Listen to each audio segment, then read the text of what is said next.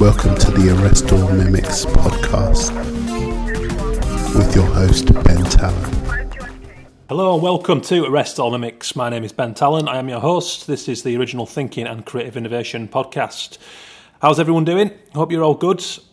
Great episode coming up today with the art editor of When Saturday Comes, Doug Cheeseman, who kindly spent close on 2 hours with me taking me through the history of his own story and a fantastic magazine. It's a print fanzine made by hand in the mid-1980s that turned into a very successful magazine, and it's now in all good newsagents. So Doug's going to take me through that whole journey today, and his own journey actually from growing up as a young lad in the 1970s in South Benfleet without any kind of calling or passion really beyond football, and it was that love of football in a small suburban English town that led him to a long and healthy career as the art editor of When Saturday Comes, a much-loved magazine. The little backstory behind this, actually, When Saturday Comes was my very first client in illustration. I had one kind of shelved job that never got used about a year before that, in a former style before I found this kind of line drawing style, which has become my signature look these days as an illustrator. But what happened was, close towards the end of university, when you're in that kind of phase where you're totally sick of it and you just want to graduate and you're right in the thick of the dissertation and everything seems really stressful, you know, the pressure's on, it all just feels like it's never going to end. And I remember one particular incident when I was sitting in the University of Central Lancashire Library in the journals section. And if I'm honest, I was just kind of hiding and passing the time, putting off going back to my dissertation, which I'd fallen out of love with. And it just so happened that sitting on one of those little metal footstools that you get in the libraries that are not really intended to be sat on, but I guess they're used more for sitting on than they are standing, right in my line of sight was a whole wedge of When Saturday Comes archive magazines, and this happened at a time when Leeds United had completely gone to shit, my football team, and we were in great financial trouble, and I was kind of wounded with the state of football and what was happening to my club that I'd spent the past 10 years in total obsession with. And, you know, I kind of lost myself in these magazines, flicking through them, pulling up these old archives of Leeds when we were good, and, you know, we had the bright young kids coming through and we were the next big thing, and all the neutrals had started to sort of get behind us, much like Newcastle United in the mid-90s and I guess Leicester at the moment. So I found this magazine, but the big important takeaway was that I picked up these magazines and quite quickly realised they were running 2 to 3 illustrations every issue, and this got me really excited because what happens is, you know, the difference between the glossies, as in 442 magazine, or I'm struggling to think of any of the big hitters now, but those type of magazines were all about glossy photo shoots and the big celebrity players and the big scoop. And When Saturday Comes was kind of the antithesis to that. It was the fan's voice, the comment pieces, the satire, and you know, having a dig at the negative side of the game and celebrating the positive in a very human fashion. And it just felt more accessible to me. So for a would-be illustrator who was about to graduate without a fucking clue of where to get started in my industry, here is this magazine that feels like it's handmade, like a fanzine, and it suddenly felt like, hang on a minute, you know, I might get a reply if I send my work into these guys. So this suddenly became quite exciting. So I very much made a note and kept it on the back burner until a year or a year and a half after graduation. And when I finally launched a very poor website made by myself in Dreamweaver, these were the first guys I contacted, and lo and behold, Doug Cheeseman, the art editor, got back to me saying, "Hey, how's it going? Thanks for getting in touch. Like your stuff. It's got a bit of a When Saturday Comes feel. It's, you know, it's organic, it's handmade. It feels like it's kind of unfinished, much like the magazine. So keep in touch. Send me some stuff over. You know, let me know what you're doing. There's nothing right now, but we do commission illustration, and we will keep you in mind. And you get used to hearing that. You know, you're on file. We will keep you in mind. But in this instance, it felt like there was a chance. And so what I started to do is really kind of think, okay, I know about football. I've grown up obsessed with the game. You know, I kept an entire scrapbook over the 97-98 Leeds United season, cutting and pasting, graphic designing without realising it as a kid, instinctively, just out of sheer love and sheer passion. And it led me to my first client because after sending Doug these kind of I created specific sample illustrations of the current hot topic of the week and would send them over to Doug and go, what do you think? Here's the latest. That's, look what happened 2 days ago. Here's my take on it. And about 3 months of doing that paid off when I got a phone call from Doug saying, we got a commission for you. Are you up for doing as an illustration for a certain thing? And of course, you completely implode, and it's the most exciting feeling in the world. But quite quickly, the excitement gives way to this insurmountable pressure that you place on yourself with your first commission. But over the next couple of years, I would work more or less every issue for when Saturday comes and become kind of a part of a magazine that feels like a family when you hear Doug's story a little later in this episode. And Doug would guide me and really develop that human element that was there in my style, but I didn't have the experience to see or understand the value of, and he would encourage me to doodle more, to scribble more, to get more kind of mistakes in there and really give it that feel, that flavour. And it's now become something that I've built my reputation on as an illustrator. So, this is not about me, but I just wanted to get across the importance of my professional relationship with Doug and when Saturday comes. But more importantly, Doug's going to walk us through the magazine's 30-year history. That's right, it's the 30th anniversary this year of when Saturday comes, which is why I wanted to celebrate that and celebrate a unique magazine which has stood the test of time and gone through the digital revolution, still intact. It's still giving a fan comment voice that was always there in the fanzines and that cannot really be replaced in digital. This is something that you have to hold in your hands and understand, and the amazing photo features that Doug oversees and became a pivotal part of throughout the mag. You can't replicate that in 72 DPI. It's got to be something that you see in print. It's got to be something held in your hand, and you own it for yourself in a way that only print magazines can provide. So we're going to go through that journey. I'll never forget picking up the first copy that I did an illustration for in print in WH Smith's in Brixton on my first trip to London to see clients, and it was the biggest buzz probably of my career today. It's right up there with working for WWE. It's right up there with going on to work for Leeds United, The Guardian Sport, all things that I've got to thank Doug for, and when Saturday comes. So I hope you enjoy that. Definitely get feedback to us at Arrest All Mimics on the Twitter. Facebook.com/Arrest All Mimics. Go and like the page. Keep up to date with a little more detail. There'll be a few stories on there coming up from our guests. And a thanks to the Association of Illustrators who've been kindly sharing the podcasts the last couple of weeks. If you're starting out as an illustrator, if you've got a query and you don't know how to begin pricing, you've got a rogue contract that you're not quite sure about, then the Association of Illustrators are the guys for you to go and join up and benefit from the on-demand help in all those fields. If you don't have an agent, which I guess is the case for most people, then they're a really great organisation to go and chat to. So thanks to them for sharing the podcast. Easy to find on social media. I believe it's the AOI.com, the website. I might be wrong. Go and find out. Just Google them. Very easy to find. So get us your feedback on the show. Also, I'd like to know what you think about the new branding and promotional material for the show, which is 3D print of my head. That was interesting. I won't go into detail with the story now, but go and check it out. Let us know what you think about the promo. Exciting times. Listeners are coming up. Keep with us. Download the show. Go and subscribe on iTunes, please. And let us know how you feel about today's show. So you find me with Doug Cheeseman in his home studio in a whole vast archive of football porn. Enjoy. What is your background anyway? I don't even know your background. Where are you from originally? From South Benfleet in Essex. Yeah.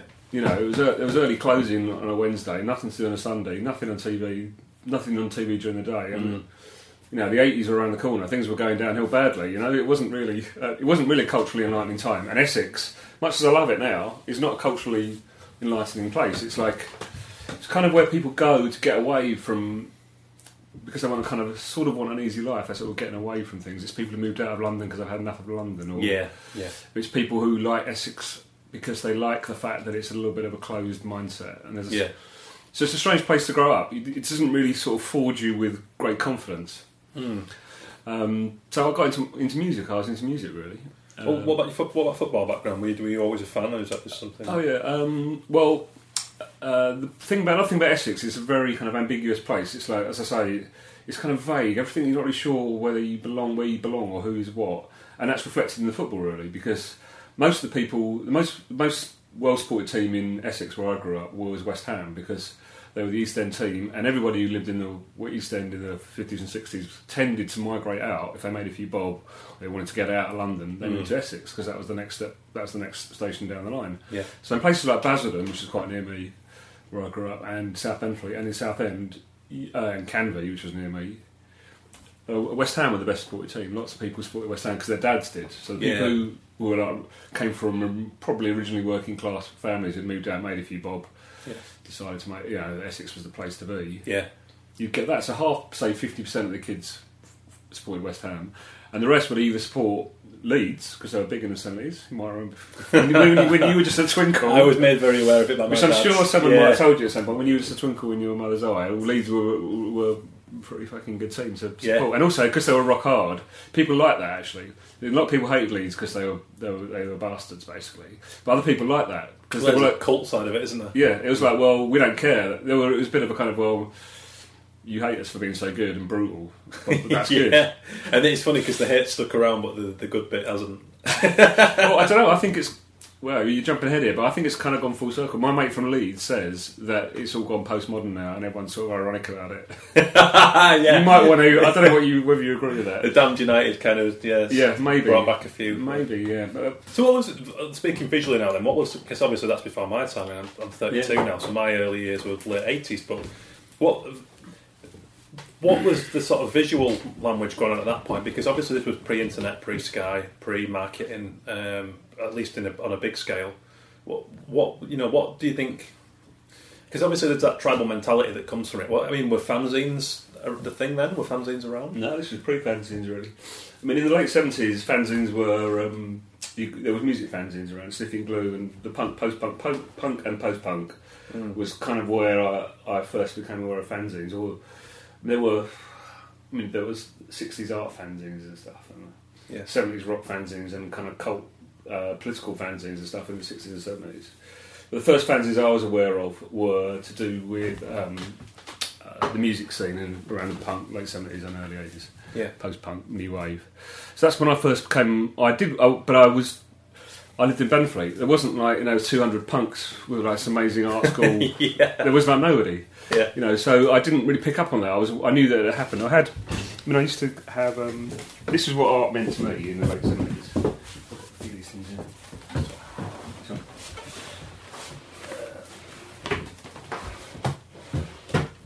It's more sort of ephemeral approach. This is my scrapbook. Nice. From 1974. This is what art is to me. Yeah. That's fantastic. It's Look the at league table from like that. Leeds, Liverpool, Ipswich, Derby. I mean, what can for listeners, there's a thick pencil block capital league table written in a yellowing scrapbook, and where he's tried to write Burnley, there's a crossed out bun above it, misspelling, and then I love the massive B in Derby. Yeah, that's exactly. It's a beautiful thing. This is my. This is my division chart. This is me saying to me, this was the league table which was published. Yeah. But this is mine. Do you know what I mean? This I mean saying to me, and then, because this is any old picture, you just cut out. There is many teams in First Division. Altogether, there is 22 wonderful football teams. Look at that. That's honesty in it. That's human honesty. That's my first piece of art. You see. I kept arguably my best as well. I don't think I've topped it. I've worked for Doug for listeners for 7 years, and this is the first time I've met him. And I got off the tube.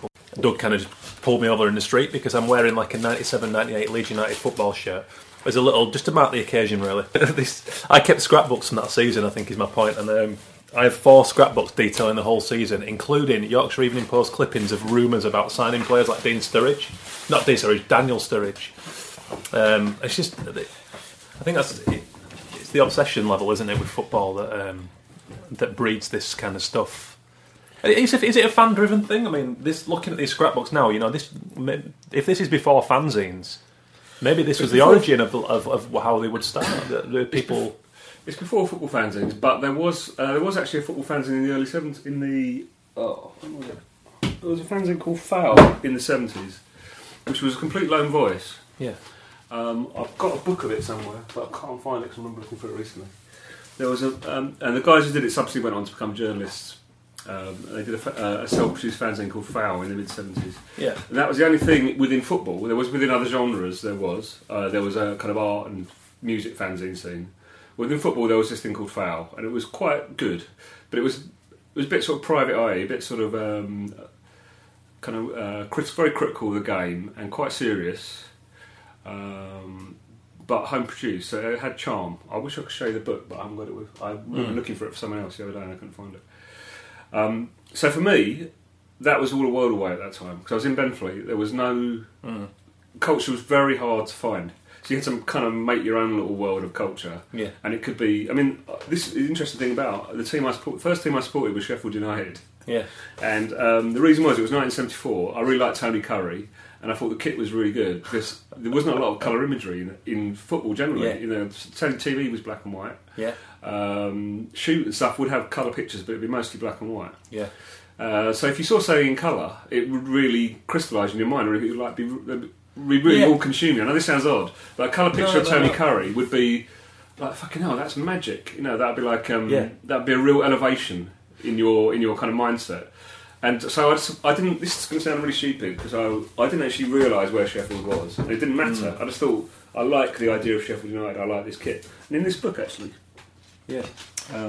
there's something to be said about that because now I suppose if I was a kid growing up now, I would. Wow, there's a little floret, a Sheffield United floret stuck between two. Sheffield are my best football team. Scrapbook. Sheffield are my best football team, and I've got a little colour rosette from the newsagents. I was amazed when they beat Liverpool. I'm not surprised. I often play football in the field, so you know that is it in a nutshell. There was, you could. That was it. But these things were precious, weren't they? Because I used to go to games with my dad at Elland Road, and every other home, obviously every other week would be a home game because we had a season ticket in 1991, and he would treat me to a little metal pin badge, and that was I was so excited walking up to that. You know, you've got 100 to choose from, and this little guy selling them outside for £1 each or whatever. My God, like the excitement. But I think if I was growing up now with the complete information overload, there's nothing. Why would anything be special when you can sit and look at 40 images on a train journey? Whereas we had to. I mean, I'm going forward probably 10 years from this, maybe more. But I had a paper round, and I would buy Match magazine every week and get an advance on my paper round wage to take home Match magazine. And it was great if there was a full colour spread of Legion. Wow, what a precious thing, and it was on my wall. It was looked after. I look at it every day, and whereas I think now it's many kids are not forced to sort of create and generate their own love of it. Maybe that's what the origin of fanzines stemmed from. It is, and it's definitely an outsider thing with fanzines. I sort of agree and disagree with you though, because you have to work with what you've got. We worked with what we got. I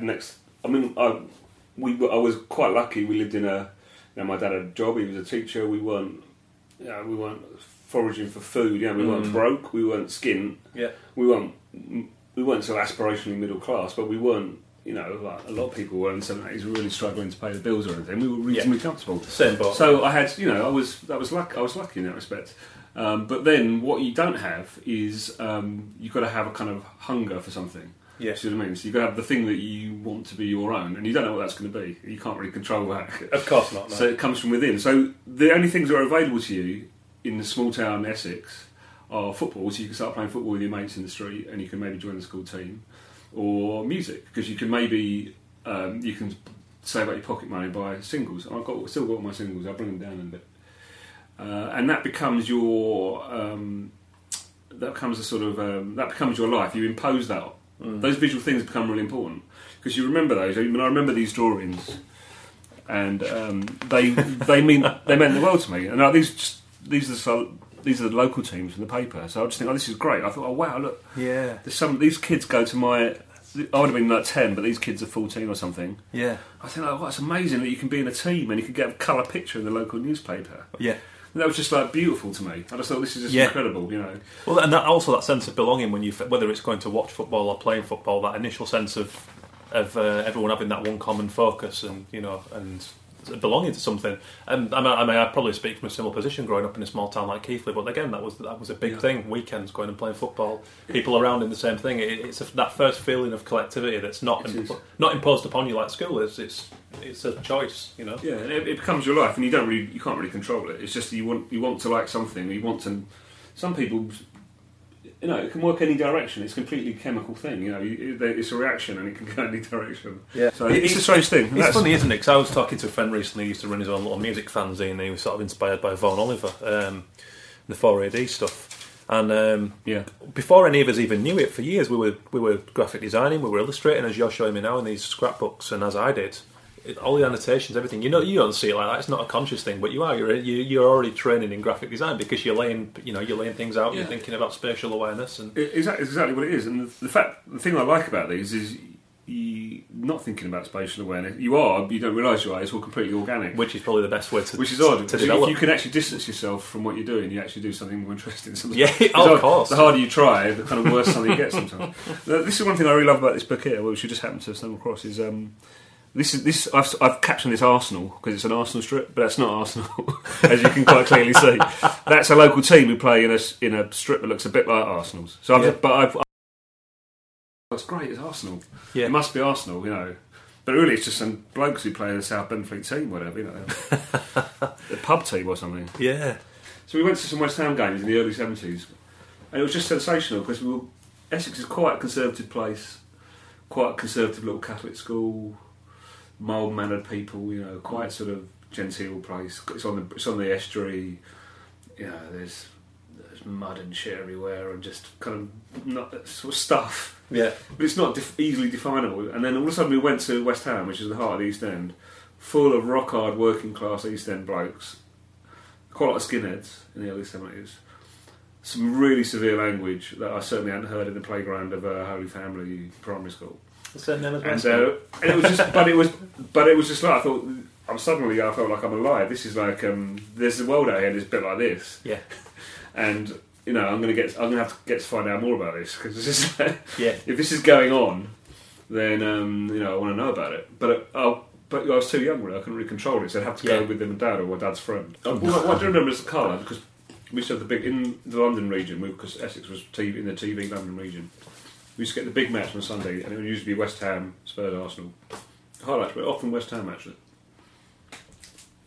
But it was black and white, so it looked like it was coming from the moon, really. It was like, here's some footage we found of some football. Yeah. You can watch it if you want. It looks a bit like football. It's fuzzy thing. And when we went to the game, it was like, whoosh. Not only was it physically embracing, it was visually embracing. And like you were saying about... It was small thing like I was there in my Mothercare brown trousers or whatever, aged 10 or 11. And there's blokes with their skinhead jeans rolled up to as high as their knee, 16-hole DMs and rock hard fucking bright. And I thought, fucking hell, these people really exist. This is this is serious. This is not real. So I remember going to a few games. We went to and the great thing was the colour because you would go. That's the only colour you ever saw in football. Slightly off registration, slightly badly printed picture in shoe, whatever. If you could find a colour one, you'd chop it out and give it special treatment. Yeah. Because mostly it was black and white. There's a fair bit of colour from shoot, actually. And then when you walk out of those stairs and see that pitch and you see that vibrant green, it's real colour. And the kits, West Ham played in claret and blue, which is a really good combination. Yeah. And I saw them play Wolves, who play in gold and black. I mean, it's like that's just like beautiful. Those colours are just meant to go together. Yes. Well, at this point, I was still at school, so I was just getting ready to leave school. I didn't have a clue what I wanted to do. Yeah. And when I went to college, I would have really liked to have done art, but I didn't have an art O level because I only did CSEs. Yeah. Which I don't know, did you have CSEs in your day? GCSEs. Well, yeah. Well, this is going back. We used to have O levels and CSEs, and what it was, to put it in a nutshell, O levels were for the bright kids, the CSEs were for the thick kids. I don't know if you're allowed to say that. You're going to how many people are going to listen to this? I don't think it's all right. Well, they will. They broke its heart. That's how it works. Anyway. I don't really censor. There's no. It's true. There's no beating around the bush. If you weren't going to pass your O levels, they'd put you on a CSE course. Yeah. And if you got a CSE grade 1, it counted as an O level. So it was a backdoor way for them. It was well-meaning actually. It was quite a democratic thing. They were saying like O levels are maybe a bit elitist, and there's lots of kids who are not going to pass them, and they're going to leave school with no O levels. Yeah. So it was actually quite a positive thing. They basically said, and those kids are going to end up not getting a job. Yeah. Because someone's going to say, how many O levels you got? And they're going to say, none. Well, yeah. And then they're going to say, well, fuck off. There's no difference to when someone's good with their hands, maybe not so good with their academic subjects. So you go and find what their thing is at apprenticeships and colleges, and bricklaying, whatever it is. All of my friends went down that road, and it's about finding what activates a kid, isn't it? So it was sort of a good thing, but what it meant was when I went to sixth form college, I went to quite a trendy sixth form college. It was much more open-minded, more like university actually. And kids came from other schools where they'd done art, O level, and been taught stuff. They knew they had already had their imagination fired a little bit about what you could do with graphics, and they understood stuff. I remember going to I remember a friend of mine was doing art A level, which I couldn't do because I only had the CSE, it didn't count.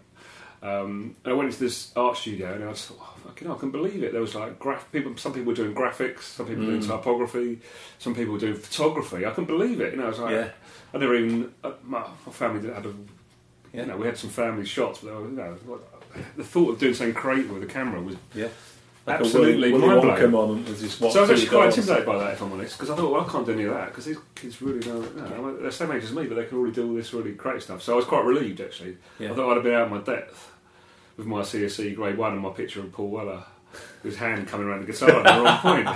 I wasn't going to cut it, I could tell. Yeah. So I just did the A levels in the subjects that I'd done best in. Yeah. I did quite well in geography and I did quite well in English, and I did drama. So I was just veering towards slightly more creative subjects, but I hadn't complete accident. I had to go. I wasn't going to. I wanted to go to this college, and I had to study something. It wasn't scientific, And then I got into music instead. So I managed to go to do what the fuck I want. For about 18 months because no one was really.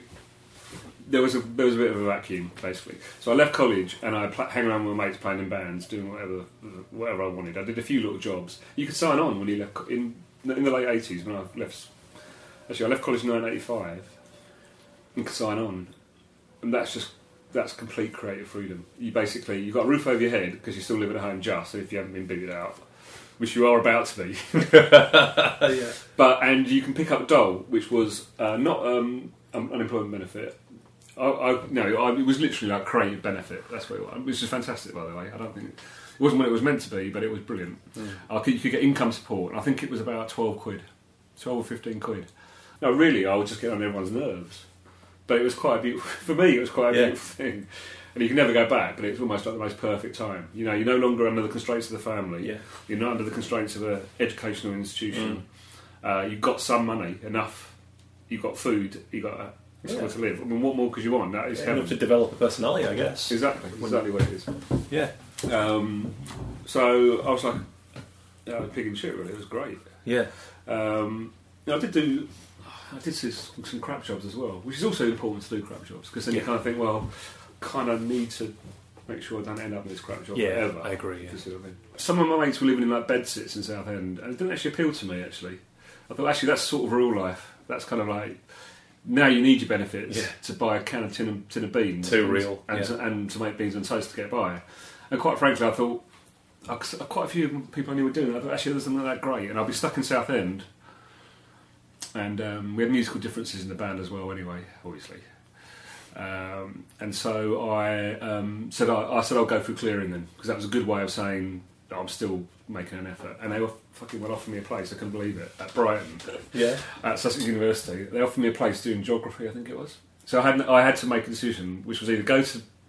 I mean, I feel guilty saying this, but some people, might work really hard to get on there. And here was me just being a lazy shit, and I didn't want to go. But what can you do? You find that's the route I went. I didn't have a plan. And what was worse, I was with people who were really wanting to be there. So I was really exposed because people, there was people there who would try to better themselves. They liked it. They wanted to get to their work. So I just hung out with my mates. My mate Martin from Leeds and a couple of other new friends who I'd made, and we just sort of hung around like toe rags really until I got booted out. In fact, you couldn't get booted out of uni. I had to leave. When I left, they said, "Oh, we didn't really know you were here." It's like, I had to go in to quit. And they said, "Well, hang on, who are you?" So, I was in your tutor group, and they went, "Oh, sorry, fine, it doesn't make any difference, So, but that was actually quite chastening because it was actually a little bit heartbreaking because I thought actually I contributed so little here that no one even knew I was not here. Which is quite embarrassing actually, and also it means you think, hang on, what have I become? I'm just some lazy. I'm just I've drifted to the age of 20 and I've not done anything. I've pissed opportunities up the wall when I've just been vaguely doing. I don't know what I was doing.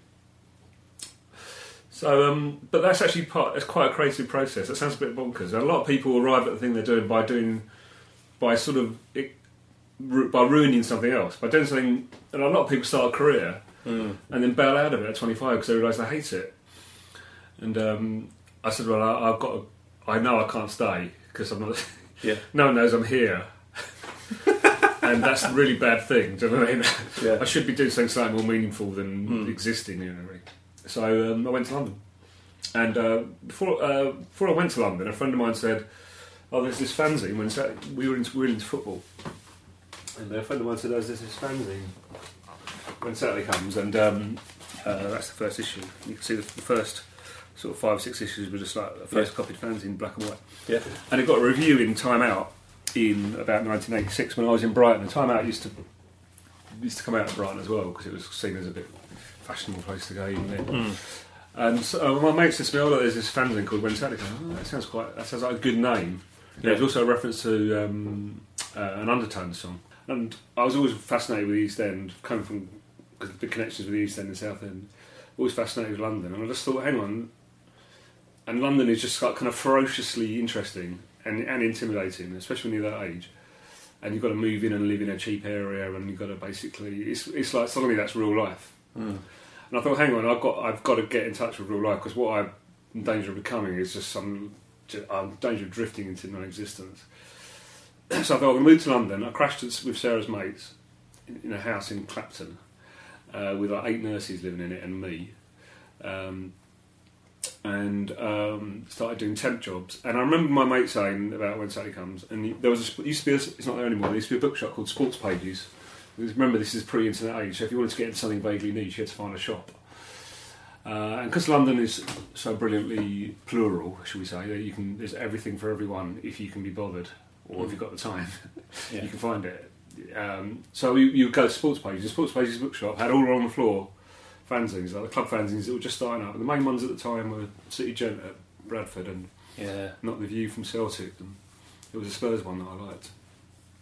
And I just thought, hang on, it's somehow crystallised in my mind that all the things that I liked, DIY ethos, the thought that you could do something for yourself, that you didn't necessarily have to be trained. It was just important that you had an idea and that you tried to express it, and that you could do it wrong and it didn't matter. And that you would kind of evolve. And that's what fanzines were. So all this kind of formed this thing, and I thought, well, hang on, what I really need to do is something that I really love and that I can devote myself to. And I know I've got a certain survival. I haven't got high needs. I just need to get by. Yeah. So I turned up at When Saturday Comes. I bought a few issues and I loved it. I thought this is just amazing. It was very, very, very erudite, very eloquent. It had an opinion. It was a bit, but it wasn't like campaigning thing. It wasn't like, it was very critical, but in a very, very thought through kind of way. And I really thought that was amazing. The way the blokes who were writing are only a couple of years older than me, and they'd been through uni, I guess. And they were brighter. But they could really articulate. That was the thing that I liked about it. It articulated a view and crystallised it somehow. I thought, well, there's something there. Now I wasn't bright enough to do that for myself, but I thought what I'll do is I've got time. I haven't yet got any skills. Yeah. But but I could do. That's the sort of thing I like to do. So I just offered to help out. And the magazine was just starting to grow a bit at that point. And by hook or by crook, I just sort of hung around helping out, packing books and packing T-shirts and doing odd jobs. And then the magazine started to grow. It started to get quite popular. About, as you can see, the amazing colour masthead came in. Yeah. And there was this. I had a bit of a sort of eureka moment when. Andy, still the editor actually, and there was a couple of other blokes around at the time, a guy called John Duncan, who's gone on to bigger and better things. And Bill, you might have heard him, Bill Brewster used to work for us, he's now a DJ. Yeah. He's well known on the music scene, a really interesting chap from Grimsby. And it was like this, we were in this, it was the world's worst office in Clerkenwell, and there was no reason for the four of us to have been in a room together. I mean, it's like, why were we there? There was no reason. And it somehow... It's a bit like it was like a complete accidental business. Like people were doing stuff, and then one day John, the guy from Harrogate, was a really creative thinking guy, quite inspirational really. But he was doing the layout. He was really rubbish at it. He would even admit that we used to scalpel stuff up, and people would be cutting their fingers, and there'd be blood all over the layout boards. It was kind of beautifully anarchic, but it wasn't really very efficient. And so I said, I had this thing that I liked up, I'd never really been able to channel it, and I said, well, why don't you do... He was good at other things. I don't know, God knows what he was good at. He was good at, drumming up interest, that sort of thing. He was a bit of more of a sort of a publishing thinking person. Yeah. I said, well, actually, I can chop up bits of paper and stick them down. I reckon I can do that. So it was literally layout boards and scalpels, and we just used to chop it out and lay it out. I just really liked it. It was like a discipline that I thought... I liked the fact that it was limited. Because the galleys came back from the typesetters, pre-digital age. You just get... The whole article would be in a long strip of text like that. Oh, wow, yeah. So we would just chop them up and stick them in. But if you got it wrong, it would be wonky. Yeah. Or if you didn't have some sort of eye for how many lines were going to be... This is when it starts getting sort of technical. Is if you didn't do it right, the article wasn't going to finish in the right place. That was the level. Yeah. And somehow, I don't know what it was, maybe it comes back to like sticking these pictures in a book. I sort of worked out that if you put a big picture there, a little picture there, the heading there, I had no typographic skills at all at the time to speak of, apart from a sort of liking type. I didn't understand it, but I just liked it. So I just chopped it up and stuck it down. Yeah. And I thought, oh, that looks all right. And I worked out that I could, if I did it for long enough, I could do a better job than the other people in the office. And they sort of liked that, because I was hanging around a bit. And they probably thought, well, if he does that, it makes our life a bit easier, because we won't have to do it. And then I got really interested in visuals, because it was quite hard to find them. It was always at the start of our conversation. We had these books, these annuals, like on my shelves there. Yeah. So if you wanted a picture of Billy Bremner, it was like, oh, well, we better look in the 73 Charles Buchan, there might be one in there. Yeah. So that was how, and it makes you think quite creatively then. Yeah. You're sort of absorbing other designers' work or other photographers' work, but through a second-hand way. It's filtered. It's already pre-filtered. Yeah. So all this kind of comes together. It's sort of a bit of a beautiful storm, really. I mean, I didn't produce good work. I mean, you can look at those magazines, and a graphic designer would say, "What the fuck are you doing?" Well, and, but then you're developing that self-trained scrapbook apprenticeship, so to speak, into a real-life context that people are going to be reading about. And that's like quite invigorating. Definitely. Well, then what happened was, because the magazine was a bit of a phenomenon, people used to sort of quite often just pitch up, like I did. I just pitched up, and it wasn't the day you couldn't sort of send someone an email on spec and say, "I'm an illustrator" or "I'm a photographer. Would you be interested in that?" You couldn't do that. It wouldn't really work. You could write, which people did, or you could just pitch up. It was like that was the way it used to work. And literally the door would be going quite regularly, and it'd be some bloke, usually some like slightly unhinged person is avoided. Anyone, because that's what London's like. It was some unhinged bloke from Hull or something, and he'd say, oh, "I've got a really good idea for an article," and we'd be going, "Yeah, what is it then?" Because I suppose we thought we were a bit. We didn't think we were, but we were quite busy, and we sort of knew what we were doing. Yeah. And people would sort of pitch up, and sometimes I'd just give them short shrift and say, "Sorry, mate, it's not going to work," sort of thing. So it was quite not brutal, but there was a sort of beautiful. Beautiful accidental mechanism. Yeah. But it's producing a magazine. So it's still what producing a magazine or a website or a creative piece of work should be if it's collaborative. Well, there's an innocence about it as well. If you just this accidental happening in an office, it's then you've got steer right from the ground up, which is not something that people have the benefit of now. It's I mean, the publishing industry's completely changed, so it's. Yeah, I mean, we didn't know how lucky we were, I suppose, but I learned a lot really just through hacking away at things. Yeah. Like other people will turn up with better skills, and I think, hang on, how come he knows that? And I sort of steal something that they knew. Like a bloke did t-shirt. Funny enough, we just did a reprint of the t-shirt, so similar to this one. Okay. Which was the original master, because it's 30 years of When Saturday Comes this year. Yeah. We're doing some retro stuff now. We're retro. Yeah. Middle-aged Christ. All retro, depending on which way you look at it. Yeah. So this bloke turned up and goes, "Oh, I print t-shirts." And it wasn't like today we look, "I'll show us your website, mate, well, I might have a look at it," sort of thing. He just came in and said, "Oh, I've done them, here they are." We went, "Yeah, okay, we'll do some t-shirts then," because it was just like this beautiful, kind of beautiful, sort of beautiful moments just kind of come together. You think, well, that's the right bloke. We'd just thought, that bloke, he's Sport Orient or something, and we'd go, that would be your credentials. Yeah. We thought, actually, that... And then I remember conversations like, who's that bloke who's Sports Orient? Yeah. And we go, we need to get him to do some more of those t-shirts. That's how the business works. I mean, it's not a world away from how I discovered you in the first place. I mean, I found When Saturday Comes in my university library in the journal section and saw that there were illustrations in there and thought, oh, brilliant, I could draw football, I know about football. So I would start to do the topic of the week or whatever it is and send it over to you, and it's like suddenly I've got knowledge of this product. I need to convince this guy now that I've got no clients, but I've got an inherent knowledge of his subject matter, so there you go. And obviously you saw something in that fit the ethos of the magazine, but it's slightly more advanced version, because now by this point I had email and website, but it's the same thing. He's pitching up, isn't it?